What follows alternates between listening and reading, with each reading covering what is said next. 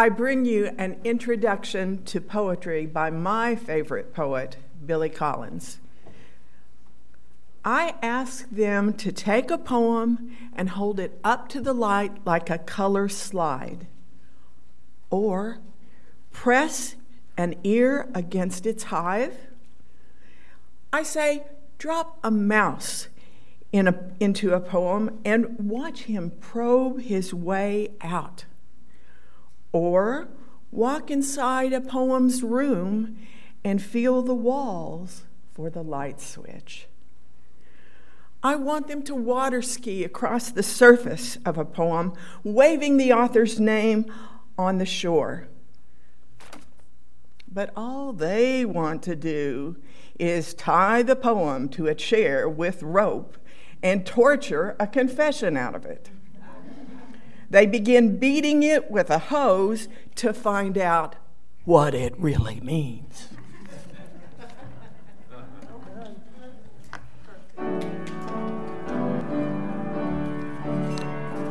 We are here.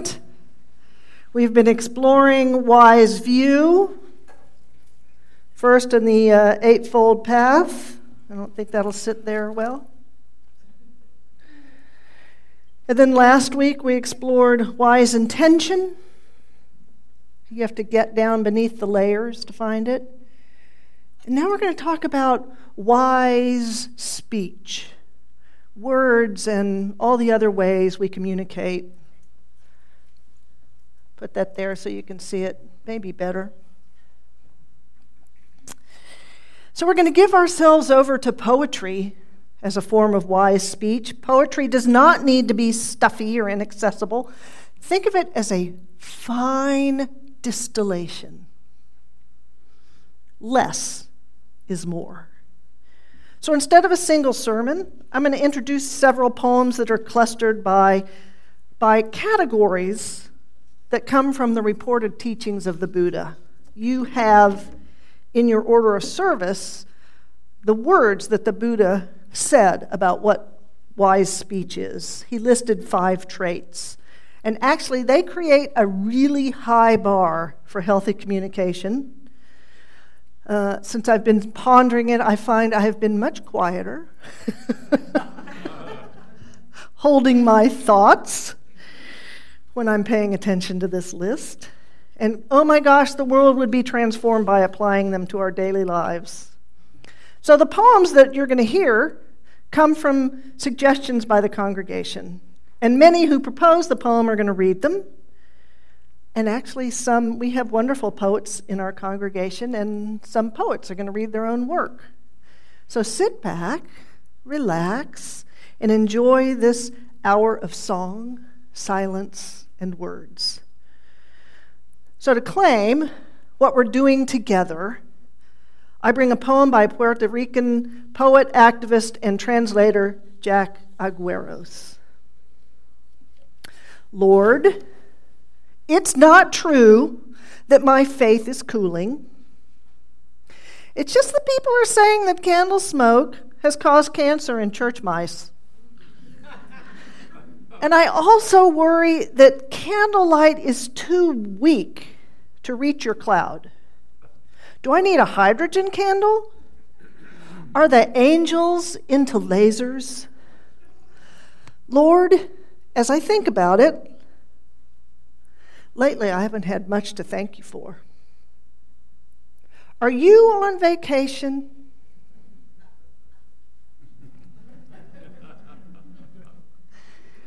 For our invocation, I bring words that Jerry Garcia of the Grateful Dead said in 1987. Harder to come sit and join me.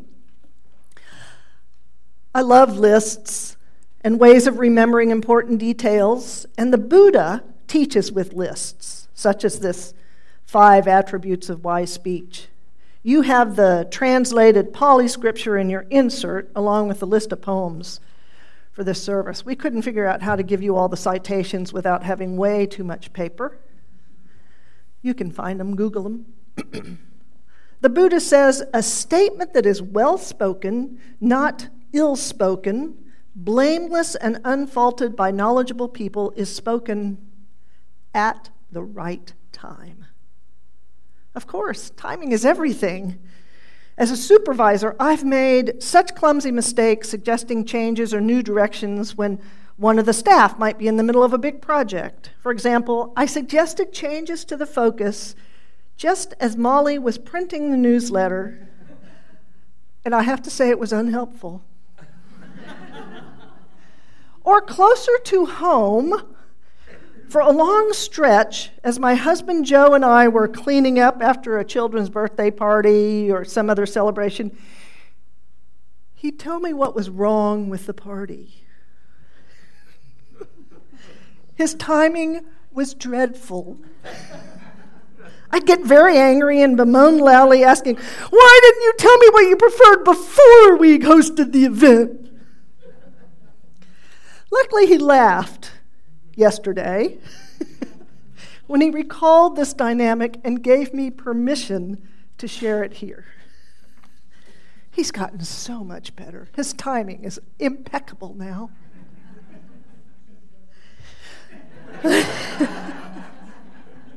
But to be fair, it took me years, literally decades, to stop trying to have an important or emotional conversation late at night with Joe.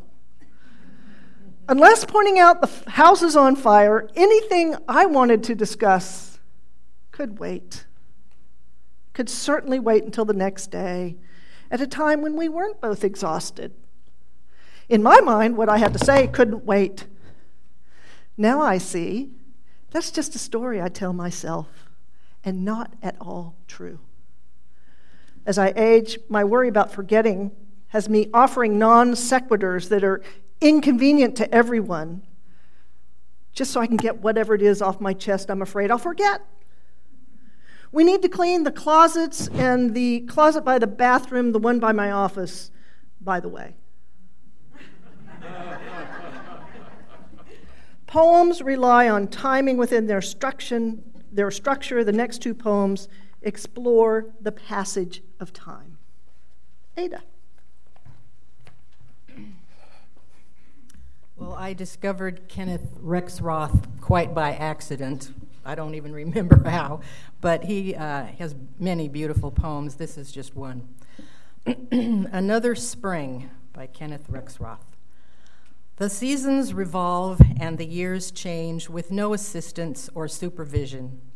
The moon, without taking thought, moves in its cycle, full, crescent, and full. The white moon enters the heart of the river. The air is drugged with azalea blossoms. Deep in the night, a pine cone falls. Our campfire dies out in the empty mountains. The sharp stars flicker in the tremulous branches. The lake is black, bottomless in the crystalline night. High in the sky, the northern crown is cut in half by the dim summit of a snow peak. O heart, heart so singularly intransigent and corruptible, here we lie entranced by the starlit water, and moments that should each last forever slide unconsciously by us like water.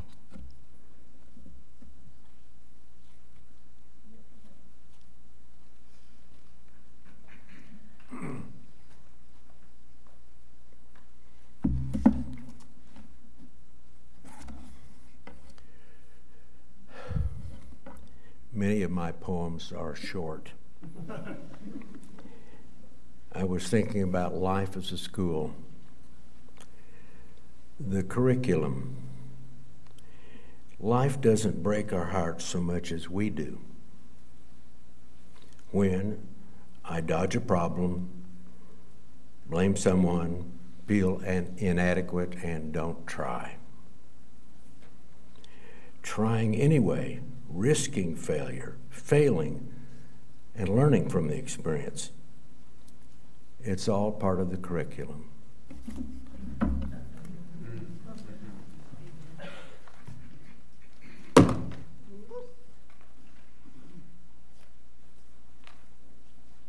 Catherine Dilsaver and Joseph Rivers to come join me. So, according to the Buddha, speech with integrity must contain truth. You know, this may be the trickiest demand. It's undervalued by public figures and increasingly in our culture. Much of what I immediately consider true upon closer examination is actually based on my opinions, colored by my experience, my DNA, my mood. For example, when I pass along information I get from others, I'm likely indulging in gossip or spreading very incomplete news. You know that old-fashioned telephone game of whispering one statement around a circle and finding out what becomes as it passes through a dozen people? You know, that's funny, yet real, not a metaphor. So we have 4 poems that look at the nature of truth and offer examples. The first one is from The Belle of Amherst, Emily Dickinson. Tell all the truth, but tell it slant. Success in circuit lies too bright for our infirm delight. The truth's superb surprise as lightning to the children eased with explanation kind. The truth must dazzle gradually, or every man be blind.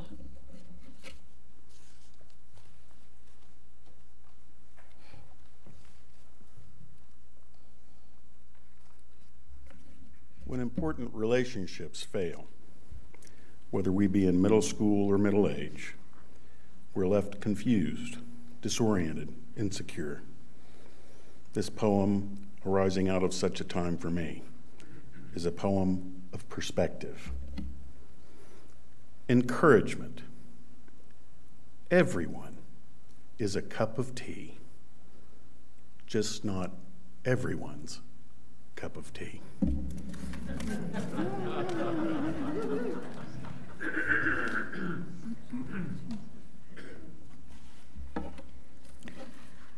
This poem is A Song of Opposites by John Keats. It was a poem that was enjoyed in my family when I was young by my grandfather, who was an English teacher, and they taught it to me at a very young age, which I look back now as I would have learned it phonetically, and so now as I learn the words and the meaning, it adds new depth for me. A Song of Opposites begins with the quote from Milton, "Under the flag of each his faction, they to battle bring their embryon atoms." Welcome joy and welcome sorrow, Lethe's weed and Hermes' feather. Come today and come tomorrow, I do love you both together. I love to mark sad faces in fair weather and hear a merry laugh amid the thunder. Fair and foul I love together. Meadows sweet where flames are under, and a giggle at a wonder. Visage sage at pantomime, funeral and steeple chime. Infant playing with a skull, morning fair and shipwrecked hull. Nightshade with the woodbine kissing, serpents in red roses hissing. Cleopatra, regal dressed, with the aspect at her breast. Dancing music, music sad, both together, sane and mad. Muses bright and muses pale, somber Saturn, Momus hail. Laugh and sigh and laugh again, oh, the sweetness of the pain. Muses bright and muses pale, bear your faces of the veil. Let me see and let me write of the day and of the night, both together. Let me slake all my thirst for sweetheart ache. Let my bower be of you, interwreathed with myrtles new, pine and lime trees full in bloom, and my couch a low-grassed tomb.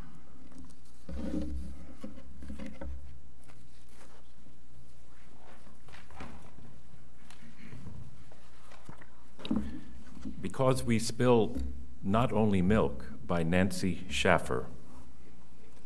Because we spill not only milk, not knocking it over with an elbow when we reach to wipe a small face, but also spill seed on soil we thought was fertile, but isn't, and also spill whole lives and only later see in fading light how much is gone and we hadn't intended it.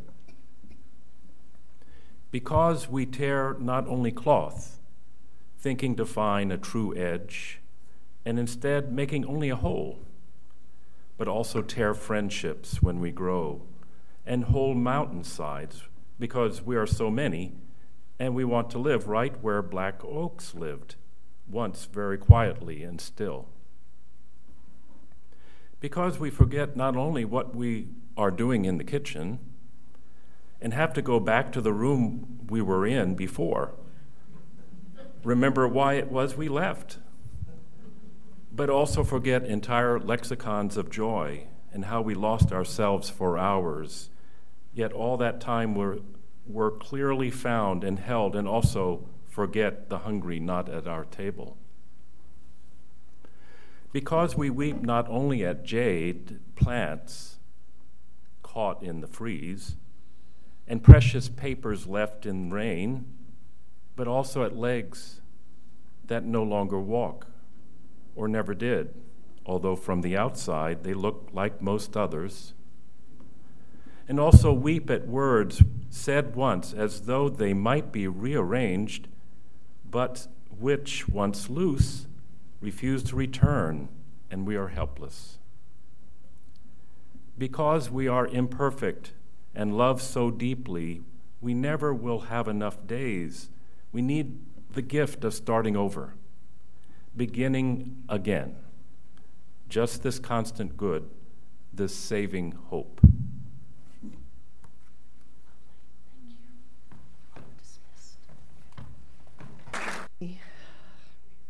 I call forward Larry Sharp.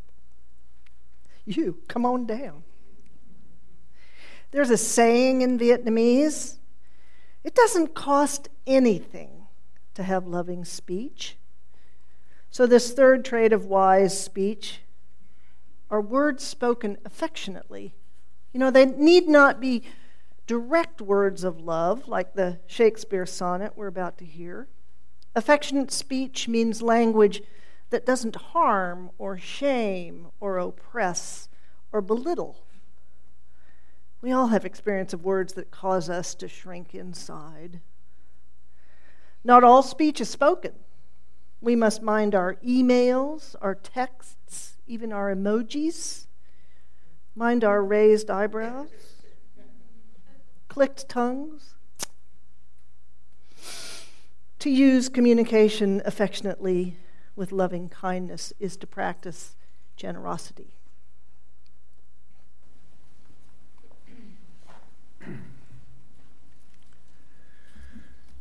Sonnet 116. Let me not to the marriage of true minds admit impediments. Love is not love, which alters when it alteration finds, or bends with the remover to remove. Oh no. It is an ever-fixed mark that looks on tempests and is never shaken. It is the star to every wandering bark, whose worth's unknown, although his height be taken. Love's not time's fool, though rosy lips and cheeks within his bending sickle's compass come. Love alters not with his brief hours and weeks, but bears it out even to the edge of doom. If this be error, and upon me proved, I never writ, nor no man ever loved.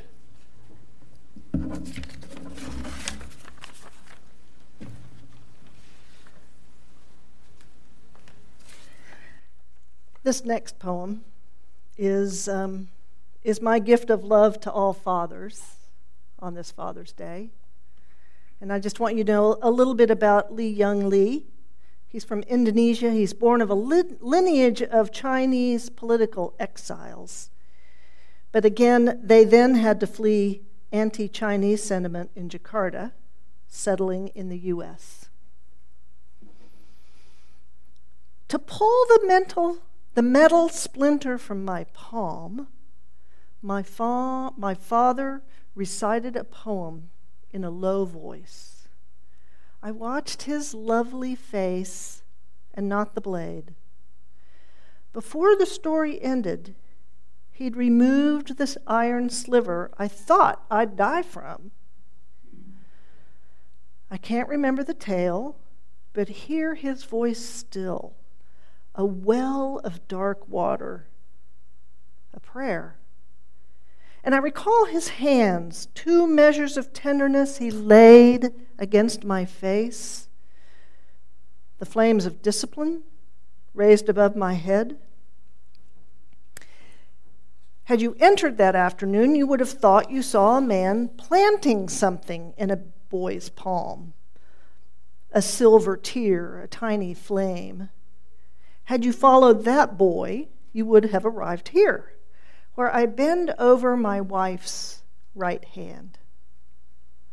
Look how I shave her thumbnail down so carefully she feels no pain.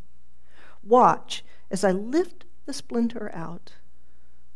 I was 7 when my father took my hand like this, and I did not hold that shard between my fingers and think, metal that will bury me, christen it little assassin, or going deep for my heart. And I did not lift up my wound and cry, death visited here. I did what a child does when he's given something to keep. I kissed my father. So I call forward Annie Simpson, Gerald Carter, and Rick Eagleton. So the ongoing education of this minister by each of you has helped me refine what speech is beneficial. I'm like any parent who wrestles with what to say and whether to say anything. What is truly beneficial? I joke that the most useless words a parent ever utters is, "Be careful!" It's the most vague, non-specific instruction, and yet I teased my children and explained I was required to say it when I signed on the dotted line on the Becoming a Parent contract.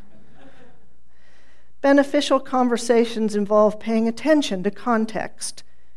Does this person, no matter their age, need to hear what I'm about to say? If advice, what are my words really about? Proving I'm right, maybe? Avoiding fear or shame? Often they're more about the speaker than the listener. Oh, you just got a diagnosis. I'm so sorry. Let me tell you about my brother-in-law who just went through a round of chemo, radiation, surgery. What an ordeal. He struggled for years. Oh, and he just died last February. That's beneficial? Carefully considering the value of your words disrupts mindless, idle chatter. Silence is okay. These next poems embody insights into humankind and living that are beneficial. And I'll start off with the woman we like to consider the Unitarian poet, Mary Oliver. There are moments that cry out to be fulfilled, like telling someone you love them or giving all your money away, all of it. Your heart is beating, isn't it? You're not in chains, are you?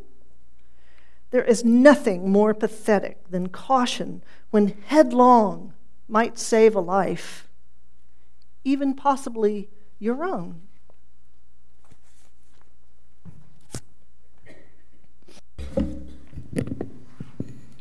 The poem I chose, one of them, is To Be of Use by Marge Piercy.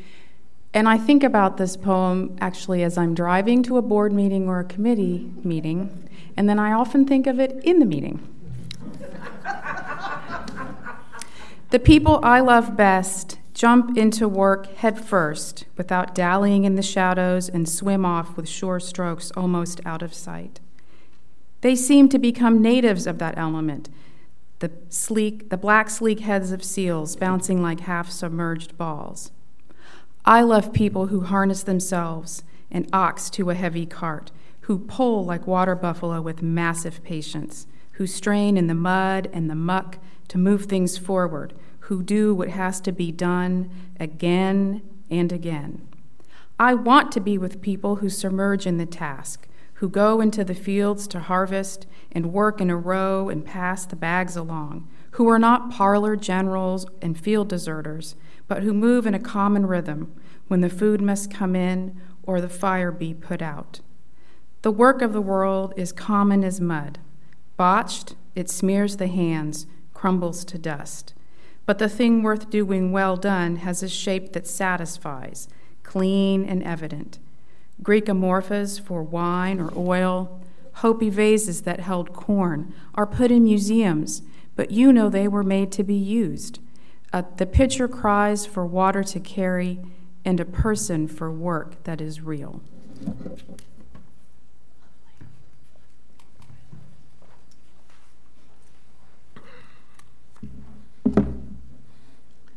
Another short one.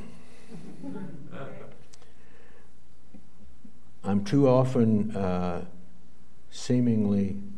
seemingly helpless victim of cable news. This is a reminder to take a longer view. Aztecs. Watching the world sail on by, the bullies bullying to their grave, help us all to survive them. The earth keeps on spinning regardless. We, or at least some of us, will outlast them. The Aztecs are still here, plowing their cornfields in the shadows of overgrown pyramids.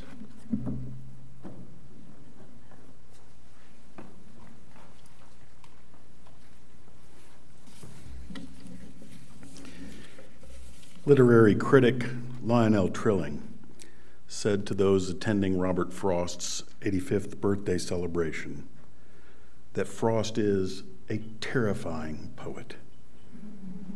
Frost's few words lay bare the dark inner landscape which resides in us all, so we may face it. Stopping by woods on a snowy evening. Whose woods these are, I think I know. His house is in the village, though he will not see me stopping here to watch his woods fill up with snow. My little horse must think it queer to stop without a farmhouse near.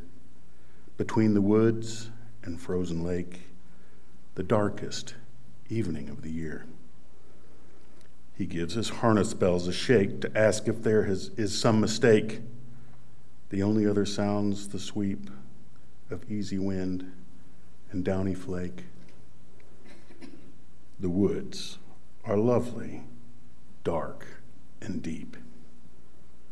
But I have promises to keep, and miles to go before I sleep, and miles to go before I sleep.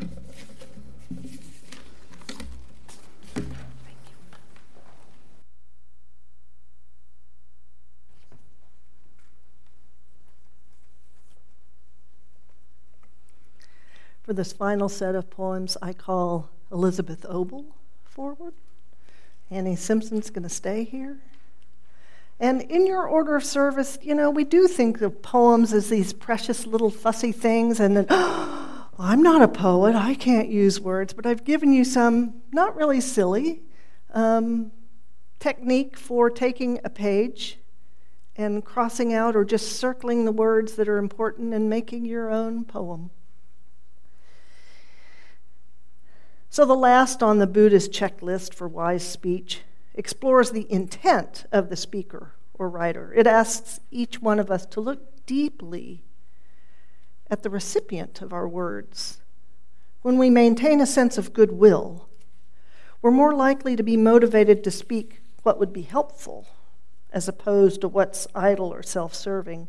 Consider the Buddhist premise that each person is doing the best they can. We're all trying to avoid suffering and trying to seek happiness. All of us. Sure, sometimes, due to ignorance, people go about life in deluded and harmful ways, but in general, people don't set out to be evil. They see themselves as good, or at least as trying to be good.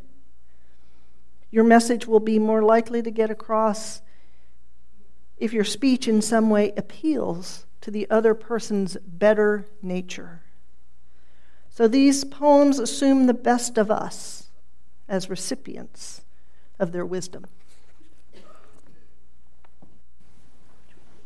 You're first. Oh. There.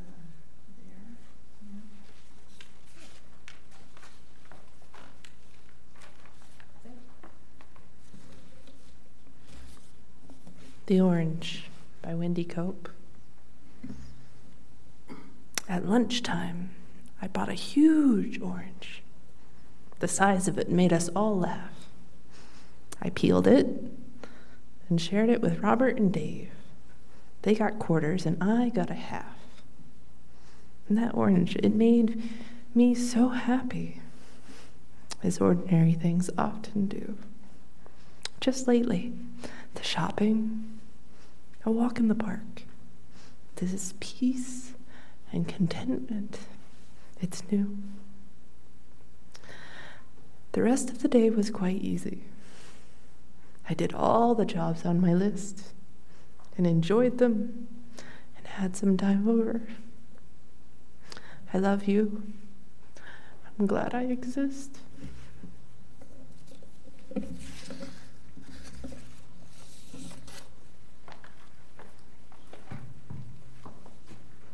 Passengers by Billy Collins.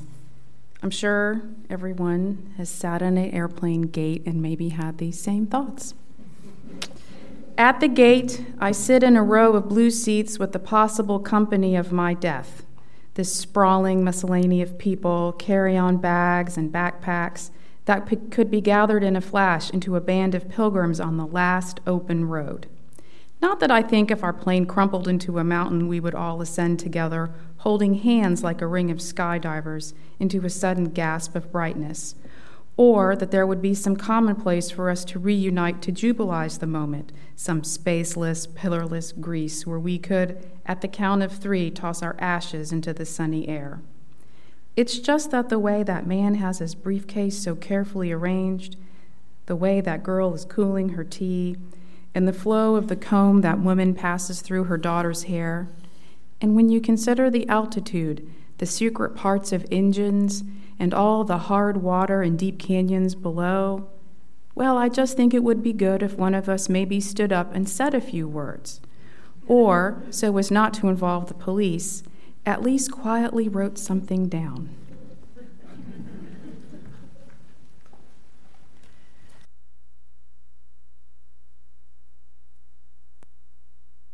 And our last poem, Famous. The river is famous to the fish. The loud voice is famous to silence, which knew it would inherit the earth before anybody said so. The cat sleeping on the fence is famous to the birds watching him from the birdhouse. The tear is famous, briefly, to the cheek. The idea you carry close to your bosom is famous to your bosom. The boot is famous to the earth, more famous than the dress shoe, which is famous only to floors. The bent photograph is famous to the one who carries it, and not all famous to the one who is pictured.